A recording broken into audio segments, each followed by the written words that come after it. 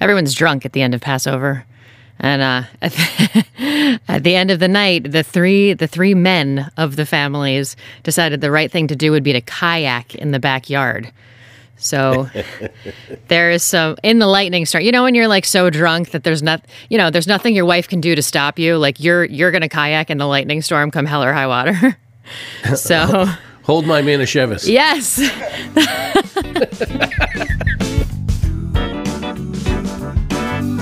Lou, how are you? It's almost April. Hello, Elizabeth. Thank goodness. I can't wait. I mean, I know they call this spring right now, but I really want summer. Amen. I know. Just get me to August. Fast track me to the beach as soon as possible. Yeah, but we're getting there. Everything is looking up. People are starting to feel better, I think. It's been wonderful here. The weather has been great. Of course, I live on a lake, so I'm blessed, and I'm pretty thrilled about it. But so what do we have on deck today? So we've got this listener question, and I know you haven't heard it yet, so I was just going to play it for you, and then I've obviously heard it. Bring it on. Yeah, I've already heard it. So I was thinking, and you can veto this if you want, but I was thinking, let me tell you what my first impression was of this question, and then for sure you're going to see something in it that I didn't even see, and then we'll maybe go from there. Is that cool? Sounds good to me. Okie dokie. Hi, Elizabeth and Lou. My name's Mike, and for almost the last decade, I've been working as an independent permitting contractor in the construction industry. Recently, I've been offered a job working as an employee of a larger firm in the same industry. They've said I'm allowed to work in verticals that don't compete. What should I be on the lookout for ahead of time to protect myself and also to max out my income potential? So, I heard this and I thought, oh God. So my take on this is that he's owned a business, right? Like he's been an independent contractor. He's done his own thing and he's decided to take a job, right? You get that? Yeah. Yeah. No, I get okay. So first of all, like a couple of for me, the nitpicky stuff always comes first. Like, first of all, he's in a right to work state. This calls from Florida, but I think that's kind of everywhere, right? So they kind of can't tell him that he's not allowed to have a business that performs this task elsewhere, you know? And second, it kind of sounds like, I sort of stewed on this, and it kind of sounds like maybe they even used it as a negotiating tactic. Like, sure, that's totally cool. Keep your other gig going, you know, which I think would sound appealing if you were thinking about taking a job after a decade not working, which like you and I talked about this the other day. Like, oh my God, I don't know if I could ever work for somebody else. And then it's so easy. I can totally imagine hearing like, yeah, it's totally cool if you work doing your own thing as long as you're not competing, and conflating that with, yeah, we totally support your other endeavors. You know, like thinking, yeah, you're allowed to is not the same as, sure, we're flexible for that. You do you, man. You know, and meanwhile, like after this complete circus of a calendar year, which he was just talking about, like, of course he wants to keep a side business, right? Because what if they can him? What if something works out? Is he going to like shut down whatever it is he's got going on? But of course he's taking this job because there's obviously it has to be more lucrative, right? Something is compelling him to go do this. So he's like, how do I protect my income, and what should I be on the lookout for? And I'm thinking, this is super dangerous, you know? Like, even though it sounds like he's kind of got the go do thing, you know? Like, I don't want to just skip out on one thing and just take my job and give up, right? So it sounds like he's got that like make it happen thing. But it just strikes me as like, these people are going to turn on you. The second that you're busy doing something else ever, the world is going to end. And maybe they're even going to be like less flexible, you know, if they think they have you as an employee. I know that you have some people that work for you that also do other things. What do you think about this? And maybe we can even talk about it as both like people who manage a team of people that also do other stuff. Like, what do you think? Do red flags go off for you? Or yeah, there's a lot of red flags, of course. Let's talk specifically about a questioner here.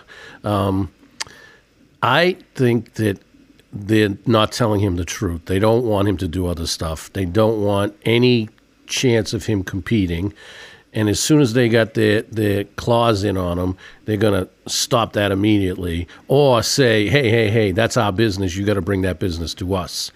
And so I have a tough time believing that he's going to be doing things in the same vertical that they will not think is their money.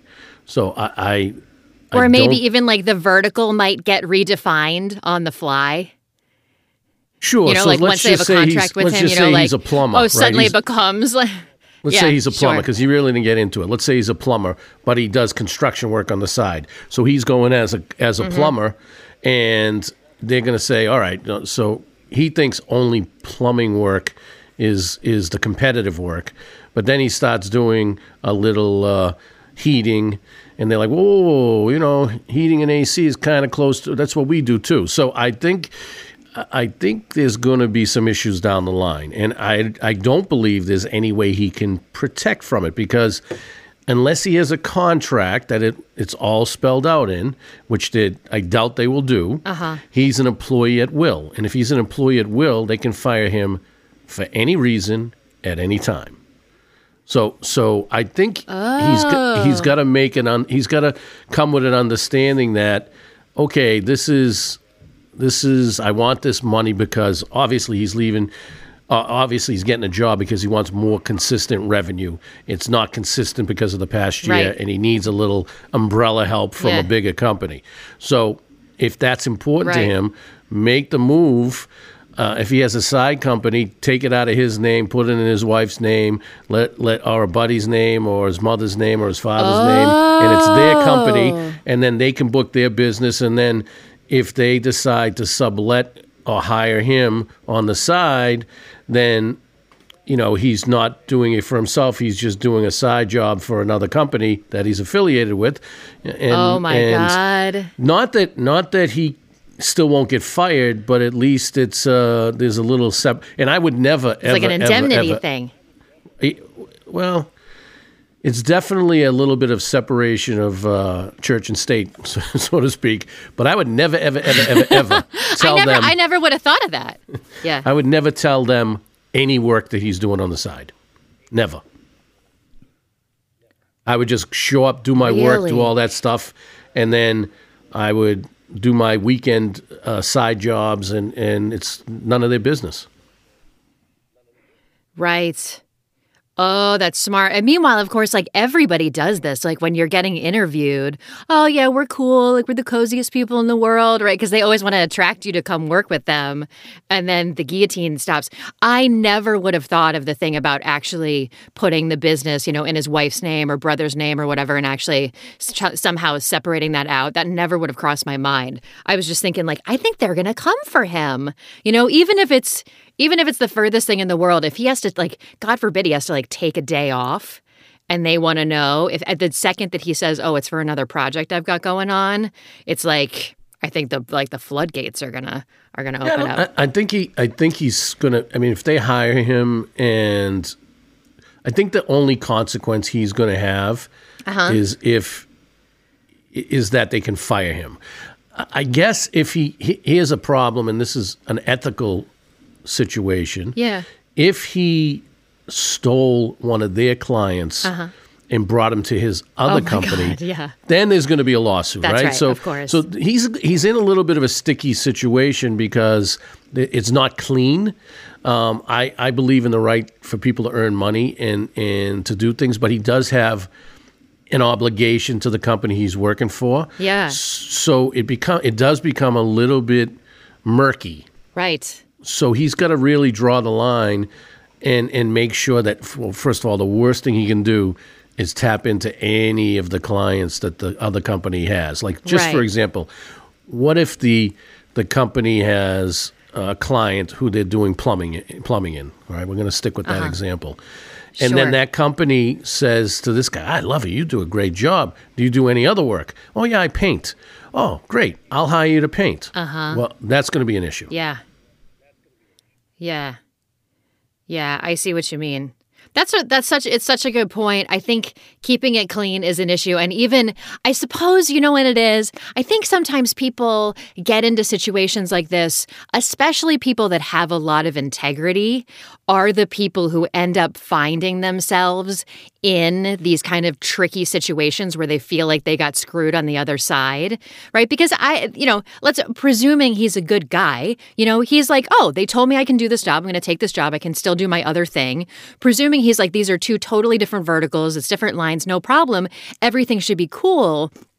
I think if you think that way, that's actually where these like little insidious things pop up or crop up that are completely unexpected. Yeah, go ahead. I think we can clean it up a little for him if his new employer is willing to do so.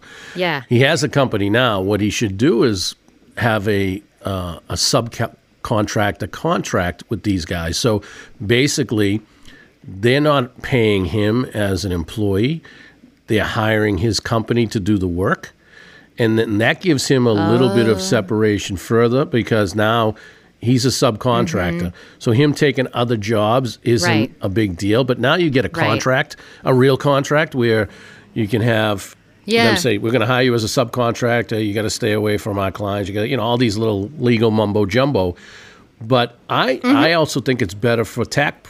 Not that I'm an accountant and going to give tax advice, but I also think it's better for tax purposes because if he owns his own company, I'm sure he's got a truck that he does work with, that it's a lot easier to expense through his company than personally. Yeah. And so I always say to everybody, I don't believe in being an employee at will if you don't have to be.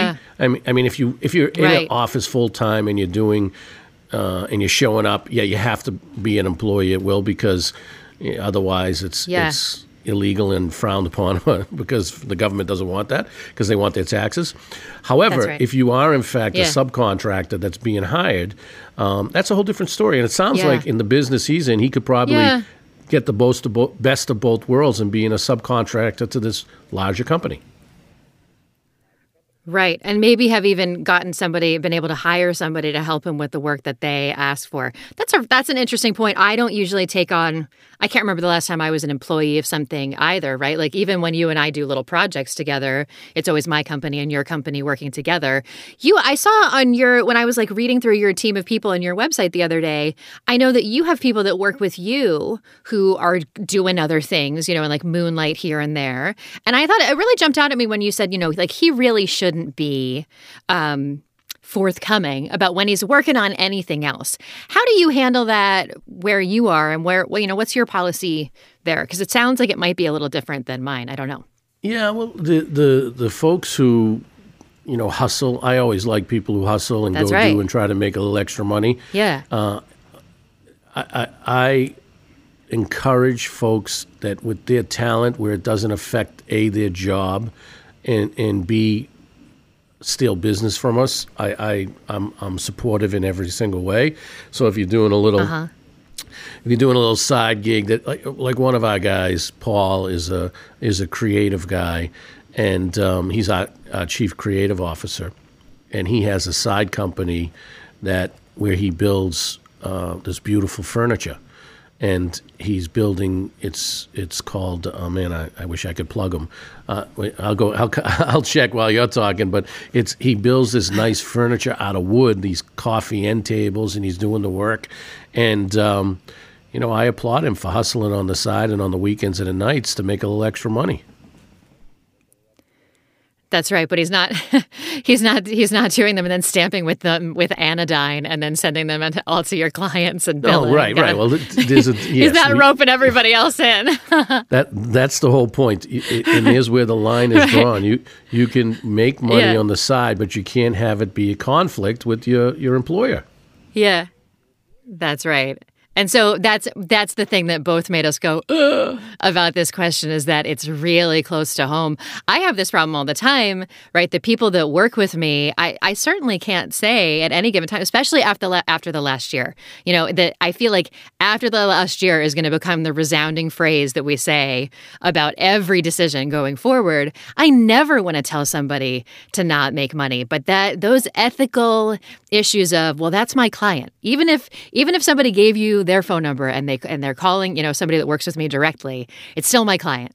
And really, really being careful about that. That's something that I was always obsessive about because it seemed not worth the agony and the angst to bring other customers in, to never, I just didn't steal customers, never knowingly stole a customer.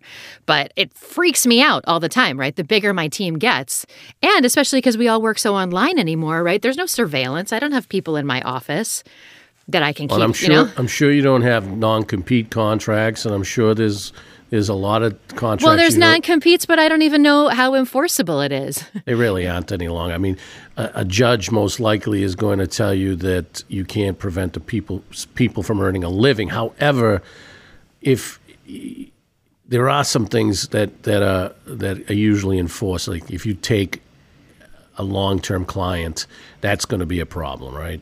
If a client hires you, like in all our contracts, you can't hire any of our employees. It's just in the like ever. Well, no, I think there's a period of time. I think it's 2 years after they leave us or something. That's 2 years. Where that they're not jumping direct. So if there's a period of time, you know what? I want to get back to that, but I just remembered. I just heard about this. The Bobby. I don't. Here we go.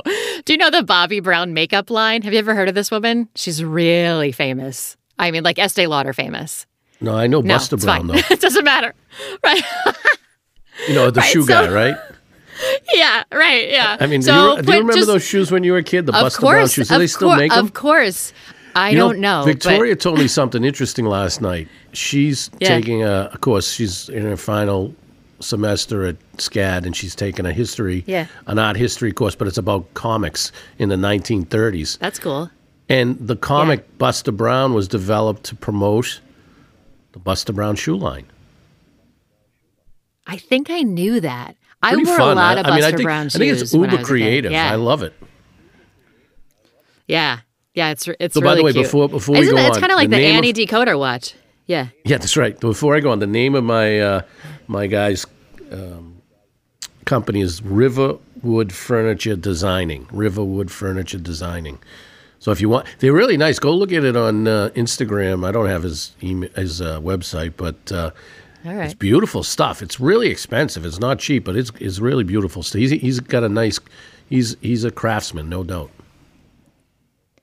Cool. Okay, so here's the thing. All I was going to say about Bobbi Brown. Bobbi Brown was super famous makeup artist in the 90s, had a massive, massive, massive company, sold to Estee Lauder, and signed a 20-year non-compete. And she just launched to the day. Her new makeup line just came out like a week and a half ago. Have you ever heard of a non-compete that's even longer than that? Yeah, sure. I mean, think about this. It all depends on money, right? If you're buying somebody out for $100, then you can go a week. But if you're buying somebody out for $100 million, then you're going to put a lot longer timeline in it. So I think enforceable. That makes sense. So think about Marvel and Stan Lee, right? Stan Lee. Yeah. He was with them when Disney bought out Marvel. Of course, I don't know the details, but I'm sure they're out there. I'm sure. And of course, I don't know who Stan Lee is. So. I would think you were a comic book person. Are you serious? Well, you know Marvel, right? You know. You delivered that so straight. Like, what? No. Yeah, I know Marvel. Right. So you know Marvel, Spider-Man, and Iron Man and all those guys, the Avengers. Well, Stan Lee was the guy who drew it. He was one of the creators. So, I would imagine that he had I think they made him an employee, but if he went off on his own, he would have had a non-compete. That was long, long time, because I'm sure they spent billions and billions and billions of dollars for Marvel. Right. It's funny because Victoria's she's an artist, and a lot of these, and she has her own original characters. And I'm a little bit savvy, if you didn't know this, but I'm afraid that she's going to go work for a studio and they're going to try to steal her characters. So I bought them from her. It's a good thing that she's already developed them. You did. That's right. Yeah. IE International. That circles right back to what you just advised him. Yeah. That's right. Okay. IE International owns all of her original characters to this point. And so she doesn't own them. So when she goes to work for somebody and they see her doodling, they'll be like, oh, that's ours, because no, sorry. IE International owns that. You can go talk to them if you want to buy the rights. Anything once she's working there, that's a different story. But you got to protect yourself. Of course. Yeah, that's interesting. What if you were somebody who was the question, right, that we talked about, Mike, the guy that called, he already has this existing business. What if somebody were on the flip side, right, thinking about starting a small business and needing people to come help, and they have what they presume is intellectual property? And I use the word presume pretty carefully too, right, because a lot of people really wish that stuff that was intellectual property were, but it probably isn't. What do you think about that? Do you know what I'm saying? Like, I'm going to start my little thing, and I'm always afraid to bring people in to give them that insider knowledge. Like, how do you protect against that, especially with the non-compete thing being so difficult, and when the value proposition is so low, right? You're like, oh, for $100 you can buy somebody out, and next week they're going to go do something. If you're just starting out, you're not talking about hundreds of millions of dollars. What do you look for in that kind of situation, or what would you be thinking about? Well, the issue is that a lot of people think their intellectual property is theirs and unique, but there's not a lot of original ideas out there, and there's some things that you can find on the internet without even trying. I was in a conversation with somebody this week who has a little training program for employees, and I said, yeah, I like it. I like to build off it, and she goes, well, it's my IP, and I said, well, I want to make sure you're compensated fairly, because you did do work, but there's nothing unique about this. This is like simple stuff. And people get crazy about that. So you can call it intellectual property, but you know how hard it is to get things, trademarked and to show that the unique copyright, right? You need copyrights, you need trademarks, because you got to show that it's unique. And if it's not, there's these all these standards, right? And I'm not a lawyer, so I'm not gonna do it justice. But there's all these standards that you have to meet in order for it to be claimed as intellectual property. And there's a lot of people saying the same stuff. And it's funny. I think of things sometimes, and I'm like, wow, that's pretty brilliant to me. And then I'll go Google it and look it up, and 100 people already thought of it. So I'm way behind. I already came up with it and put it out there. Right. I just thought of a story when I was a little kid. Those deliverable fruit baskets that you can get with like the strawberries and the fruit cut like stars and hearts and stuff. Have you ever seen those arrangements? Edible arrangements. Well, when I was in elementary school, the company was called Incredible Edible Delights, and it was owned by the mom of a boy that was in one of my classes. And we were like, when we were little kids, we were the first kids to have the strawberry with the little marshmallow squished in it. And she started her business when we were all little kids, and she brought somebody on. And that person is the one that owns Incredible Arrangements, or whatever it's called. But the person that she brought on stole it and grew the business, and she is gonzo. That's like, so there. I'm always going back to the food businesses, right? And I think that's probably just because that's what I was really exposed to. Is there even there must not even be such a thing as like intellectual property for ways to cut fruit? Like what can you actually protect that's not a scientific patent? It's going to, a recipe, a unique recipe, like Coca-Cola, of course, has their formula. Yeah. And they have that patented and KFC, trademarked and copyrighted and every legal thing up and down. But it's only because they invented Coca-Cola like eons ago, right? It's hard to create something new nowadays. You know that they put cocaine in Coca-Cola when they first. I was just about to say, is the cocaine in the original patent recipe? It was in the original recipe. They had some amount instead of caffeine, I guess. But of course, they had to change that because they were wondering why people were addicted to Coca-Cola. Back then, oh my God, think about riot. the consumer affairs and how many people were, you could do anything at some point back in the early 1900s. That's right. Nowadays, you would be imprisoned for just thinking about it.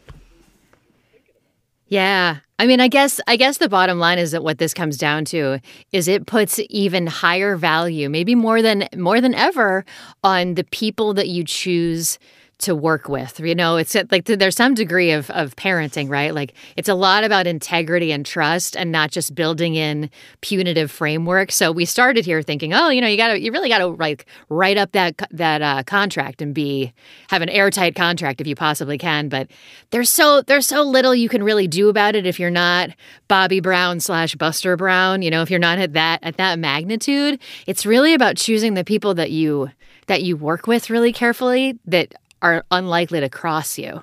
Yeah, and a lot of people, even smart, rich people, get swindled at times.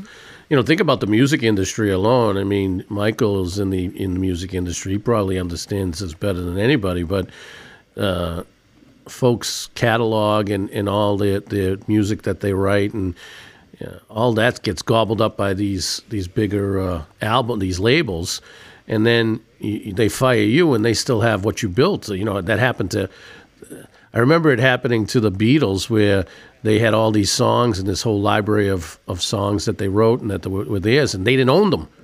And imagine writing it, and everybody knows it's yours and not owning it. And I believe Michael Jackson bought the rights to their library at one point in time. He did. I think Paul McCartney has it back, but think about how awful that is. It just happened to Taylor Swift too.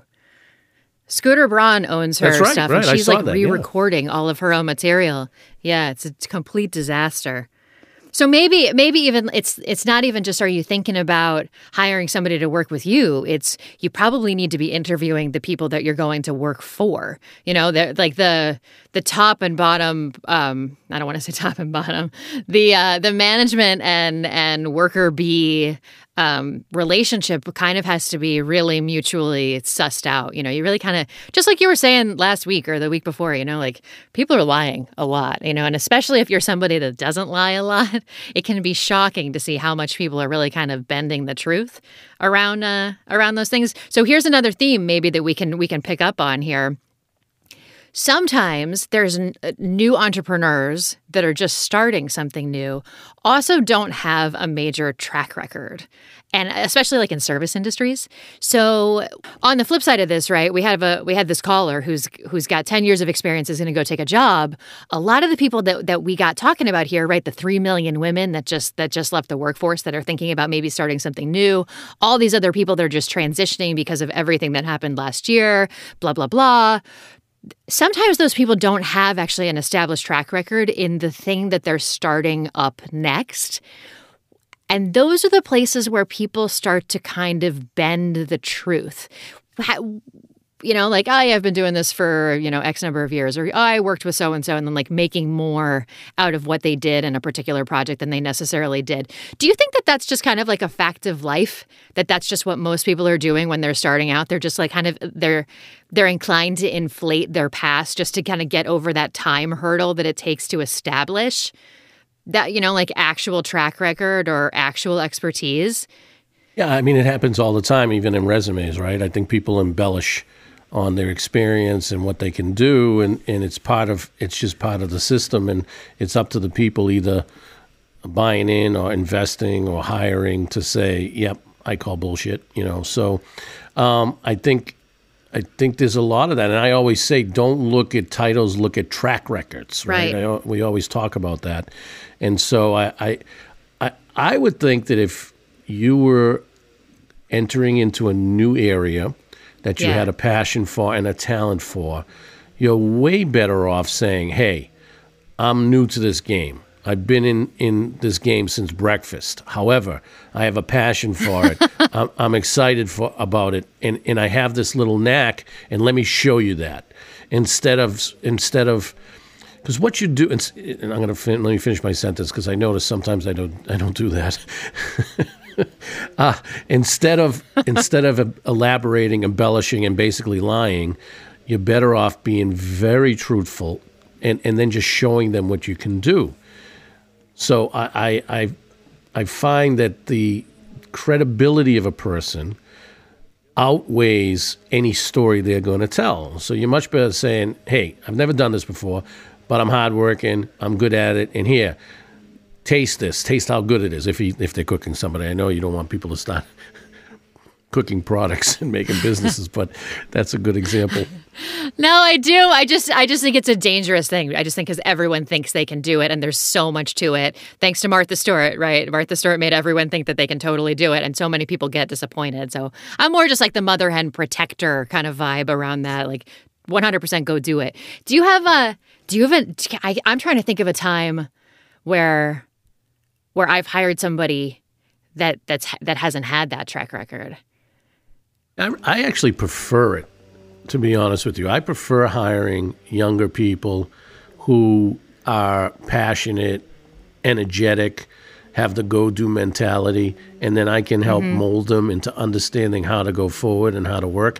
Because a lot of times people learn bad habits and they think they know what they're doing because somebody else said do it this way and the other person was an idiot. Yes. I don't want to get negative because that's not what we're here, but I look for the positive in people. I'd rather have no talent or no, let's call it unmolded no experience. Talent. Yeah, no experience. That's the right term. Because everybody has talent, right? Everybody has some talent. It's just tapping into what it is that you're best at. And I like to bring the best out of people. And I would much rather somebody say to me, never done it before, but you know, how hard can it be? Let me try. And then they're more receptive to your input on it. Hey, Lou, is somebody vacuuming right above your head? My cleaner. It sounds like somebody's sawing. That's something. why I muted my microphone earlier. Oh my God, it's so... Well, I'm just going to have to say that on the, hey, what's going on up there? Yeah. Because it is... We're going to need to pick a new time. Loud, yeah. They're not usually here at this time. They usually come out. They're already here usually. They came late today. Oh, that's funny. Sorry. Next week I'll make sure they're not vacuuming. I'm trying to think of what we were talking about right before that. Fresh talent. You know, so here's the other thing about hiring fresh talent is that it's actually easier to build in loyalty with those people. You know, otherwise, just like we were talking, it's funny how it all is really tying together today, you know, but we were saying like, oh, he's going to have a problem. Mike's going to have a problem when he goes off and works somewhere else. There's going to be an issue. But here, if you hire people that have talent but limited experience, you actually have an easier time building a loyal relationship with them, where provided that you're paying them well and they're getting a lot out of the experience, they're actually much more likely to hang with you as opposed to perpetually looking for other ways to get around working with you and to bail, you know? Yeah, people are not going to like this, but I do have to say it. I am not a big fan in legacy employees. If you come in as I don't know what that is. If you come in as a C-level a C-level executive, and there are assistants and people that are in your org chart, I believe in pretty much wiping it out and starting from scratch, because there's preconceived notions, there's past loyalties, there's issues, there's problems, and it never goes right. It always is a struggle because now you have to retrain people, and once in a while you get a good employee, but you know, at the Patriots, dun dun dun. I mean, I came in as the director of marketing to begin with, and my first 3 months were a battle with employees that were there. You know, we do it this way.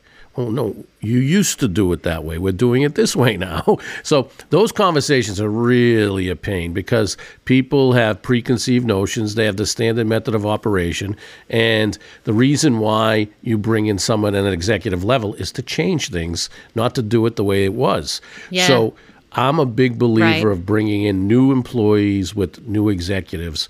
And that doesn't bode well for people who've been with companies for a long time. And people who've been with companies for 20 years think I belong here forever. And No, you don't. I mean, right. Like it's your new last name is Johnson & Johnson, right?